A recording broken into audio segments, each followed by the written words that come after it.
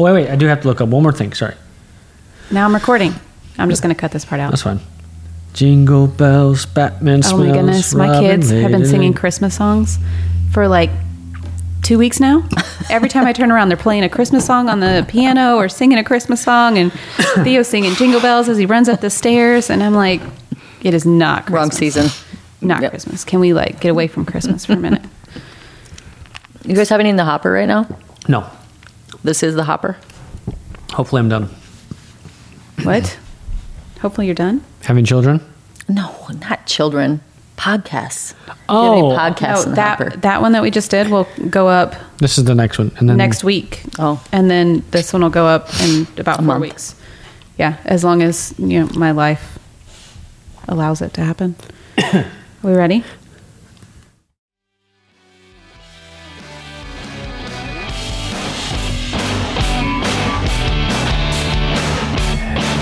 Hello, hello, hello, hello, hello. I don't know how to make that Fade just out. Fade out. That's okay. Well, I don't know. Good afternoon, good morning, good evening, wherever you are. We'd like to thank all 10 of our faithful listeners. Just kidding. There's got to be more than 10. Three of them are right here. 3 of them are here. And if we listen to it twice, we've doubled it to 6. So there's a good way to get our YouTube views up, clicking on it incessantly. I don't think we're on YouTube. We're not on YouTube. Although we should, because whenever I dance to that intro, it is something to be seen. Very resplendent, if that's even a word. Anyway, here with David Lyons. Who else is here? I'm Megan Hanges. And I'm Amy Kiahi. Amy Kiahi is back with Miss Megan Mack. So today's topic is going to be maybe a little bit more somber. So I need to come up with a good joke before we get into, I don't think sobriety is a word, but whatever somberness is. Sobriety. Well, It's I just like made it up. sobriety. Sobriety for people who are sad. And yeah, the rabbit trail is the hamster's spinning, but there's nothing there. The wheel's spinning. So here's the joke. You ready? So the left eye says to the right eye, between you and me, something smells. I like that one. Okay. So anyway, today I wanted to talk to you guys about grief. Grief. Grief, I think. Grief. And a little backstory on that.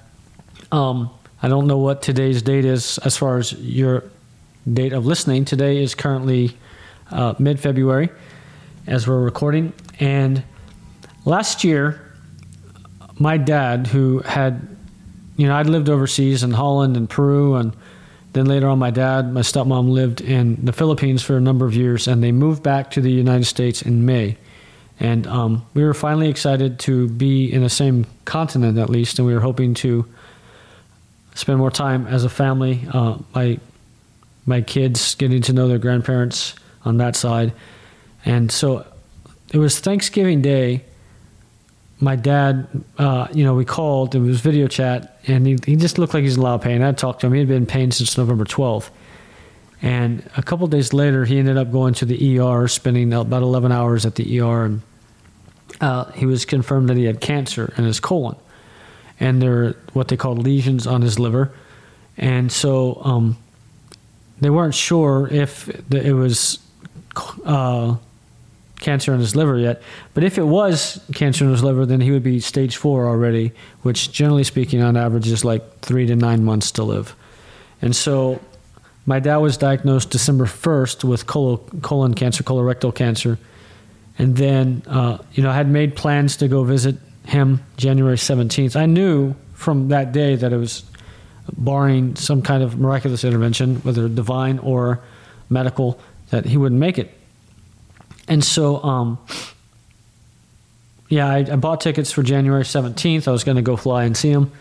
On January 2nd, I was with my family down in another community, and I got a call. I hadn't talked to my dad on the phone in about 2 weeks. And the last time I talked to him, he knew he had cancer. He wasn't denying reality, but he sounded strong. About 10 days, 14 days later, he calls me. My stepmom calls me, and he talks for less than 2 minutes.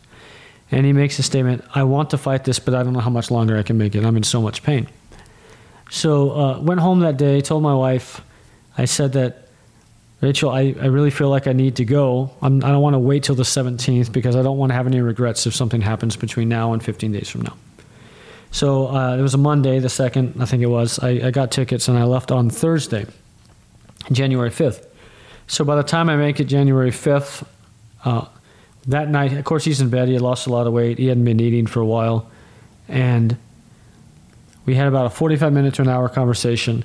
And then the next day, he was barely able to speak. I mean, his voice was very weak, and he was barely able to speak over the next couple of days. And I was present so that I can hold the phone up to him so that my siblings could call him and say goodbye. And then Monday, there would have been the 9th of January, I couldn't make the decision. My stepmom made the decision to put him into hospice, so I was there as he went into hospice. And then walking away, because I had to leave because I had to catch a flight. I had to drive back to Charlotte, North Carolina later that night. And saying goodbye, choosing to say goodbye. I've never been around someone that's had to pull the plug, so to speak, on a ventilator or something like that. But walking away from someone, knowing it's going to be the last time you ever talk to them, it was really, really, really hard. And the entire time, there were times I'd be okay, and then there were times that it just, out of nowhere, it seemed I would just be hit with this flood of emotions, grief, sorrow, sense of loss.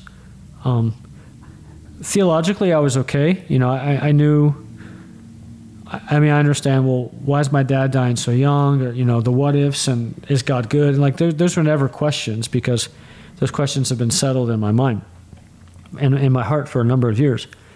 But there's still just intense grief.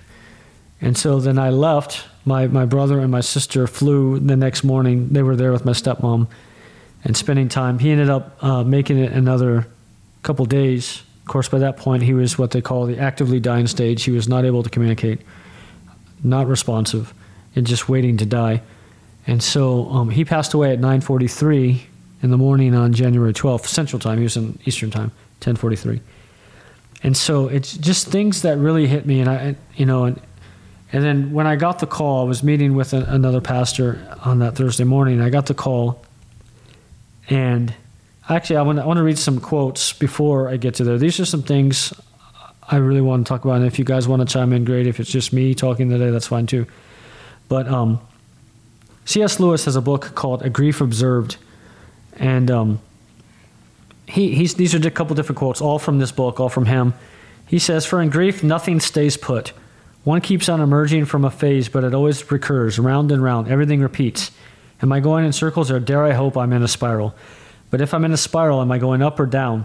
How often will it be for always? How often will the vast emptiness astonish me like complete novelty and make me say, I never realized my loss till this moment, that the same leg is cut off time after time?"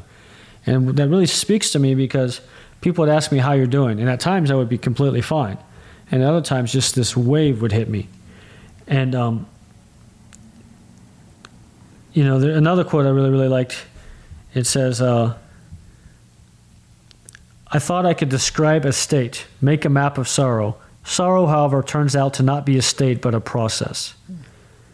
Then it goes on to say, well, I'll stop there. And so for me, I really wanted to speak to the people that, my wife and I, before we had kids and we couldn't have kids, she actually got pregnant, my wife did, and then we had a miscarriage a couple days later. She had a DNC on Mother's Day. We heard the heartbeat, the baby passed away in utero. And that was one wave of grief.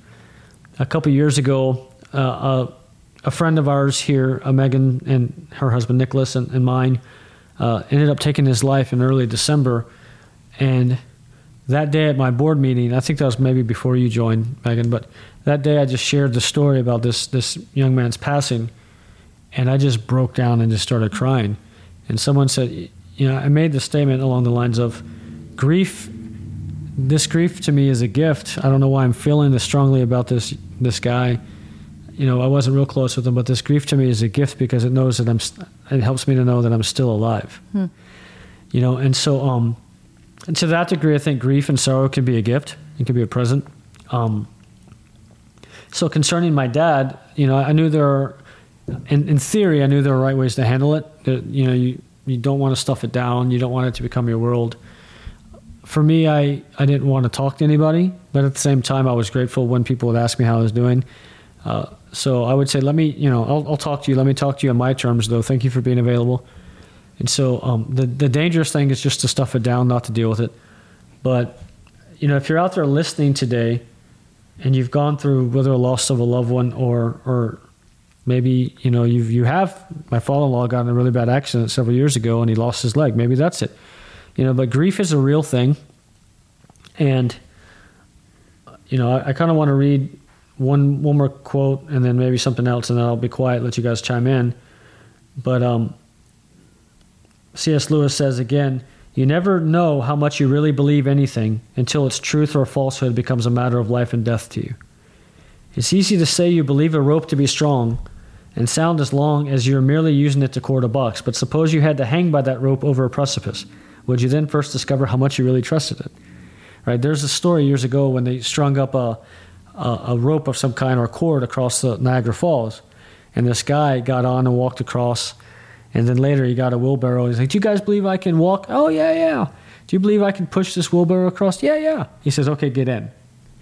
Right? It's like, we all believe it as long as it doesn't, we're not faced with the reality of it. And I kind of want to end with this, and then I'll let you guys chime in. 1 Corinthians 15 talks about Christ being risen from the dead. It says, now if Christ is preached that he has been raised from the dead, how do some among you say there's no resurrection of the dead? If there's no resurrection of the dead, then that Christ is risen.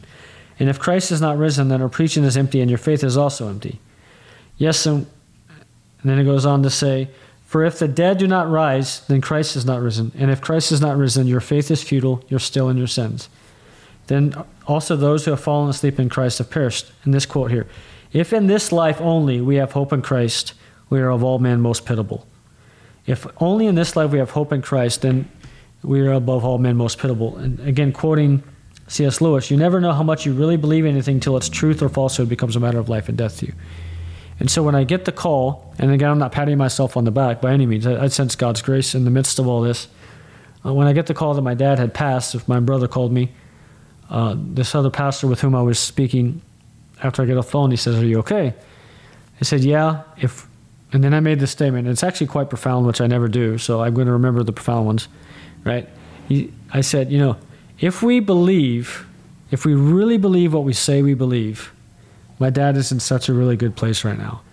No sorrow, no tears, and I'll miss him. But if by God's grace we can really, really believe that, what his truth, what the Bible says, and then I will see him again, right?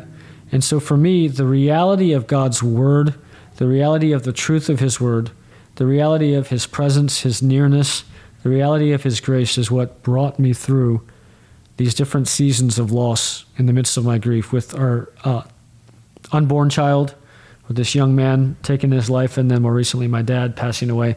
So Megan or Amy, have there been times in your lives when, confronted with whatever it might be, and then how did you handle the process of grief? And if someone is grieving, what's something encouraging they could do, and learning from your own testimony or experience? Well, several years ago, there was a moral failure in our church, and we took over the church after that. And so we kind of grieved the loss of a leader. And within the same couple of years that all of this was happening and we were trying to help rebuild a church, my cousin was murdered by her husband. And so then we went to Texas for all of that. That was before. And then my other cousin, her brother, was in a motorcycle accident and was killed. And so all of this happened over the course of like 3 or 4 years. And so that was hard. And I think that because we were so busy at the time, it was kind of like, okay, I'm gonna put this on the shelf and I'm gonna grieve later because I have to take care of all the things that I need to do now. And I know that that's not healthy. But the hardest part about that is I'm not sure that either one of my cousins were saved. I'm not sure that they knew Jesus. And so processing through, for David, my dad's in a better place, and you can go there with your mind.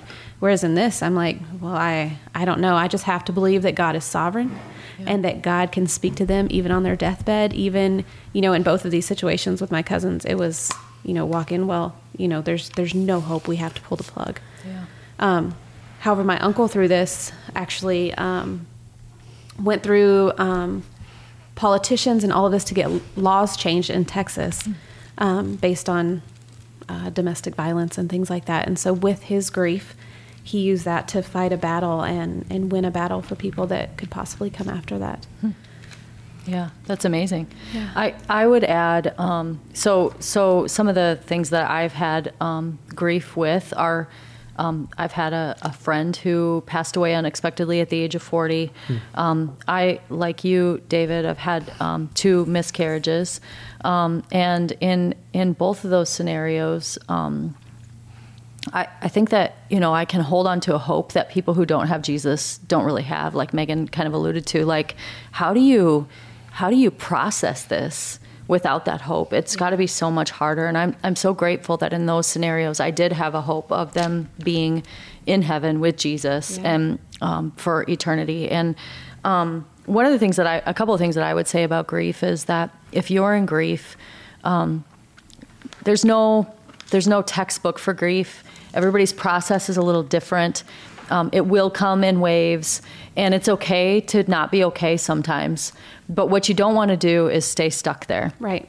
And so if you're in grief, I think the best way to not stay stuck there is to be able to talk about it. I remember after my second miscarriage, which for whatever reason, I think it was just way harder than my first one. For me, both of them were the loss of a life that I will get to parent those children in heaven for all of eternity. I really believe that. But at the same time, that second one was much harder for me. I think it was knowing that that I probably wouldn't have another chance of having a child. It was more than just the loss of the person that would have been. It was also the loss of a future for me to be a mom to another child, probably, because I was an older parent when I have a daughter who's 9 right now. But anyway, for me, I remember getting up on that Sunday just a couple of days later and going to church and saying to the pastor, I want you to announce this. And honestly, that was so hard because I knew it would just be easier not to. It'd be easier not to have to face people. It'd be easier. And the awkwardness of people not knowing what to say in church, but I just remember, like, I don't know, a dozen people walking up to me after church with tears in their eyes saying, I've had a miscarriage too. And then me thinking, I can't be here for you right now. Like, I'm not okay. Yeah. And I'm bawling and it was just a mess. But in some ways, I think that helped me to get through it because I laid it out there and I chose to go right through it instead of trying to go around it, instead of trying to pretend it wasn't there. I made a decision to just face it and deal with it and talk about it and talk to others about their grief too. And that, I think, helped me a lot. Another thing in both the scenarios of my unborn children and also my friend who passed away, sometimes I think that it's really nice to do something afterwards to remember that person. And I don't know, David, if you guys have talked about that, but I think sometimes if you plant a tree, or for me, I have a mother's ring now. It took me a couple of years to get it. And it has my living daughter and my 2 children's birthstones who weren't born. Yeah. And to be able to wear that and remember that this is real. Mm-hmm. And then sometimes when those waves go away, you still have that, like, I didn't forget. Yeah. Because sometimes I think we hang on to grief because we don't want to forget. We don't want to just say it's gone. And if you can find really healthy ways to remember, like planting a tree in your backyard in their name, or having something in your house to remind you. Sometimes I think those are really, really great, healthy reminders that that really, I'm not forgetting about them, mm-hmm. but I don't have to live in that pain of the emotion forever. The pain of the emotion can go away, but the reality that you're still sad doesn't ever go away, mm-hmm. right? And so can we find ways to do that in a healthy way? Yeah. You have something? Go ahead. Yeah, I have a really close friend in the church. She's older than me, kind of mom figure type, and she lost her husband a few years ago, and she is still grieving. I mean, this is her husband. This is her lifelong partner in everything, and she's decades. Still grieving. Yes, yeah. And I've heard so many things here and there that, well, maybe she should be done grieving. Well, I think grief is such a long process, and like you said, it's different for everyone. Yeah. And I think that I don't know, is it cliche to say it's okay to not be okay? Yeah. But I think if we look past the cliche of that, and it really is okay to not be okay sometimes. We don't have to be these strong pillars through grief. We can actually sit down and deal with it. And I kind of want to turn the tables a little bit before we close. If you're not going through grief, you will at some point, number one. But number two, obviously there will be times when people around you are. So what do you say? What do you do? What, you know, and for that person, I'll give a couple examples. Going back to this young man that we knew who ended up taking his life a couple of years ago. One of our other board members was friends with his dad. And actually, I said to our board member, his name is not John, I'll call him John. I said, John, have you reached out to his dad, Bill? And his dad's not named Bill, but John, have you reached out to Bill? He said, no, I don't know what to say. I said, you don't have to say anything. Just let him know you're thinking of him, care about him. So if you read the book of Job, which is all about suffering, it's not all about it, but there's a lot of suffering. Like, he has these so-called friends that God ends up rebuking, but the best thing that friends of Job did was initially they sat there in silence for 7 days. They didn't say anything. Just when they opened their mouth is when they screwed up. That's right. And then, are you saying that because I'm opening my mouth? No. I'm just kidding. No. And so, and then more recently, this happened a few months ago. I was with a young man, great guy, great young man, but he had a friend, and this friend was married, and they had a miscarriage, lost a child, and it was about 4 months after the fact. And so the guy talking to me, talking about his friends, said something to the extent of, well, I think at this point he should get over it. And I didn't say anything, which, believe it or not, that happens every now and then. And he said, what do you think? I said, you want my honest opinion? He said, yeah. I said, I think that's the stupidest thing you could have ever said. He's like, well, what do you mean? I said, well, last week, my oldest daughter, I had taken her to the playground and was pushing her on a swing. And she, out of the blue, she just said, Daddy, is the baby in heaven? I said, well, which baby? She said, the one that died in mommy's belly before me. Yeah, I think so. Was the baby a boy or a girl? I was like, well, I don't know, sweetheart. I don't know. She's like, I think the baby was a girl. I'm like, you know what? I do too. And so, I mean, we've talked to her about it. And anyway, as she's talking, now this was years later, right? 5-6 years later, I just start crying at the playground, for something that, it's not something I carry as far as something that I see. So as I was going back to my friend, this guy I was with, just dumb statement, man. And so if you're the person that has people around you, it's okay to not say anything. It's okay to not know what to say. The best thing we could do is be present. The best thing we could do is let someone know that you're there, that you care. Just ask, is there anything I can do? Yeah. How can I pray for you? I mean, if you ask them, I think that the person going through the grief needs to lead the process. Sure. It's not your job to decide what they need. Yeah. So ask them. Yeah. And, I would even preface with, because I didn't want to talk to anybody initially. And so I would even preface that with, I've sent messages at times, said, hey, you don't have to respond to this. I want you to know I'm praying for you. If you would like, conversation more, if you need something, at that point, I'm available. But you don't feel pressure to respond. So, yeah, I think that's really good. Allow them to lead that process. But also, I think if, a lot of times people in grief, maybe they don't know what they need. Yeah. Or, maybe just dropping by with a cup of coffee and not even staying, but just, hey, I just wanted you to know I'm thinking about you. Here's a cup of coffee. Or here's your favorite meal. Or here's a gift card. Again with the gifts, but it just lets them know that you're thinking about them, and it gives them one less thing to think about. And I would add to that, a lot of people are there for you when something first happens, when there's a funeral and a visitation, and that day, maybe the next day, there's, people all around you. Put it on your calendar to check back in with them a week later or a month later and bring the coffee and show up for them, because just because you've had the funeral, just because the body isn't with you anymore, that doesn't mean that the grief is over. Right. And so checking back in later and asking, I think, is really good. Another thing I just want to add is, if you've been through grief yourself, if you've been through tragedy and difficulty, I just don't believe God wastes those opportunities. Right. Yeah. You're uniquely positioned to help someone else or to ask them the questions because you've been through it, and you know the dumb things people say and what not to say, and you know how to reach out in a way that it relates. And so I think if you're willing to say, God, just use the grief that I've been through to help someone else, Yes. God will do it. He'll be faithful to do that. And I just think like recognize that I don't think God causes those tragedies to happen. I think that's sin. Right. But I think that he doesn't waste those things. And he wants to use them for his glory and for your own growth as well. Yeah, absolutely. Especially, those firsts that come after death.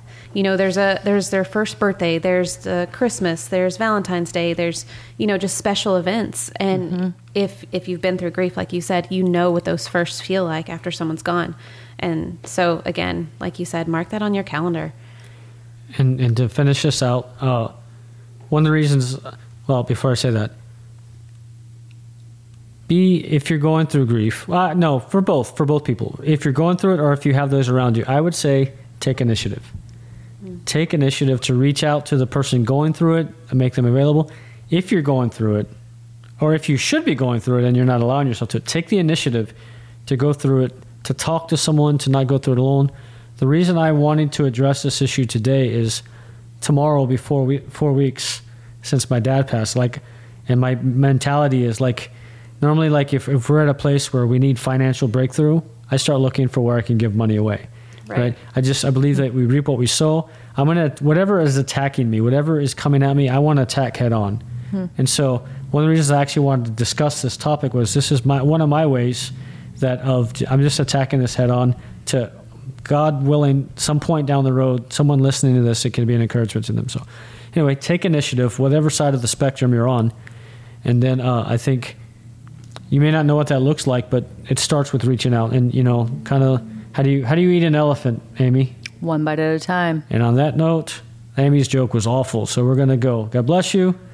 And Lord, I pray for those who are out listening. I pray give them grace if they're grieving. Heal their hearts. The Bible says that you are the friend that sticks closer than a brother. Lord, for those of us who have people around us who are hurting, give us wisdom and insight. Until next time, this is David Lyons. This is Megan Hay. Just follow us on Facebook. And this is Amy Keahi. Dang, dang.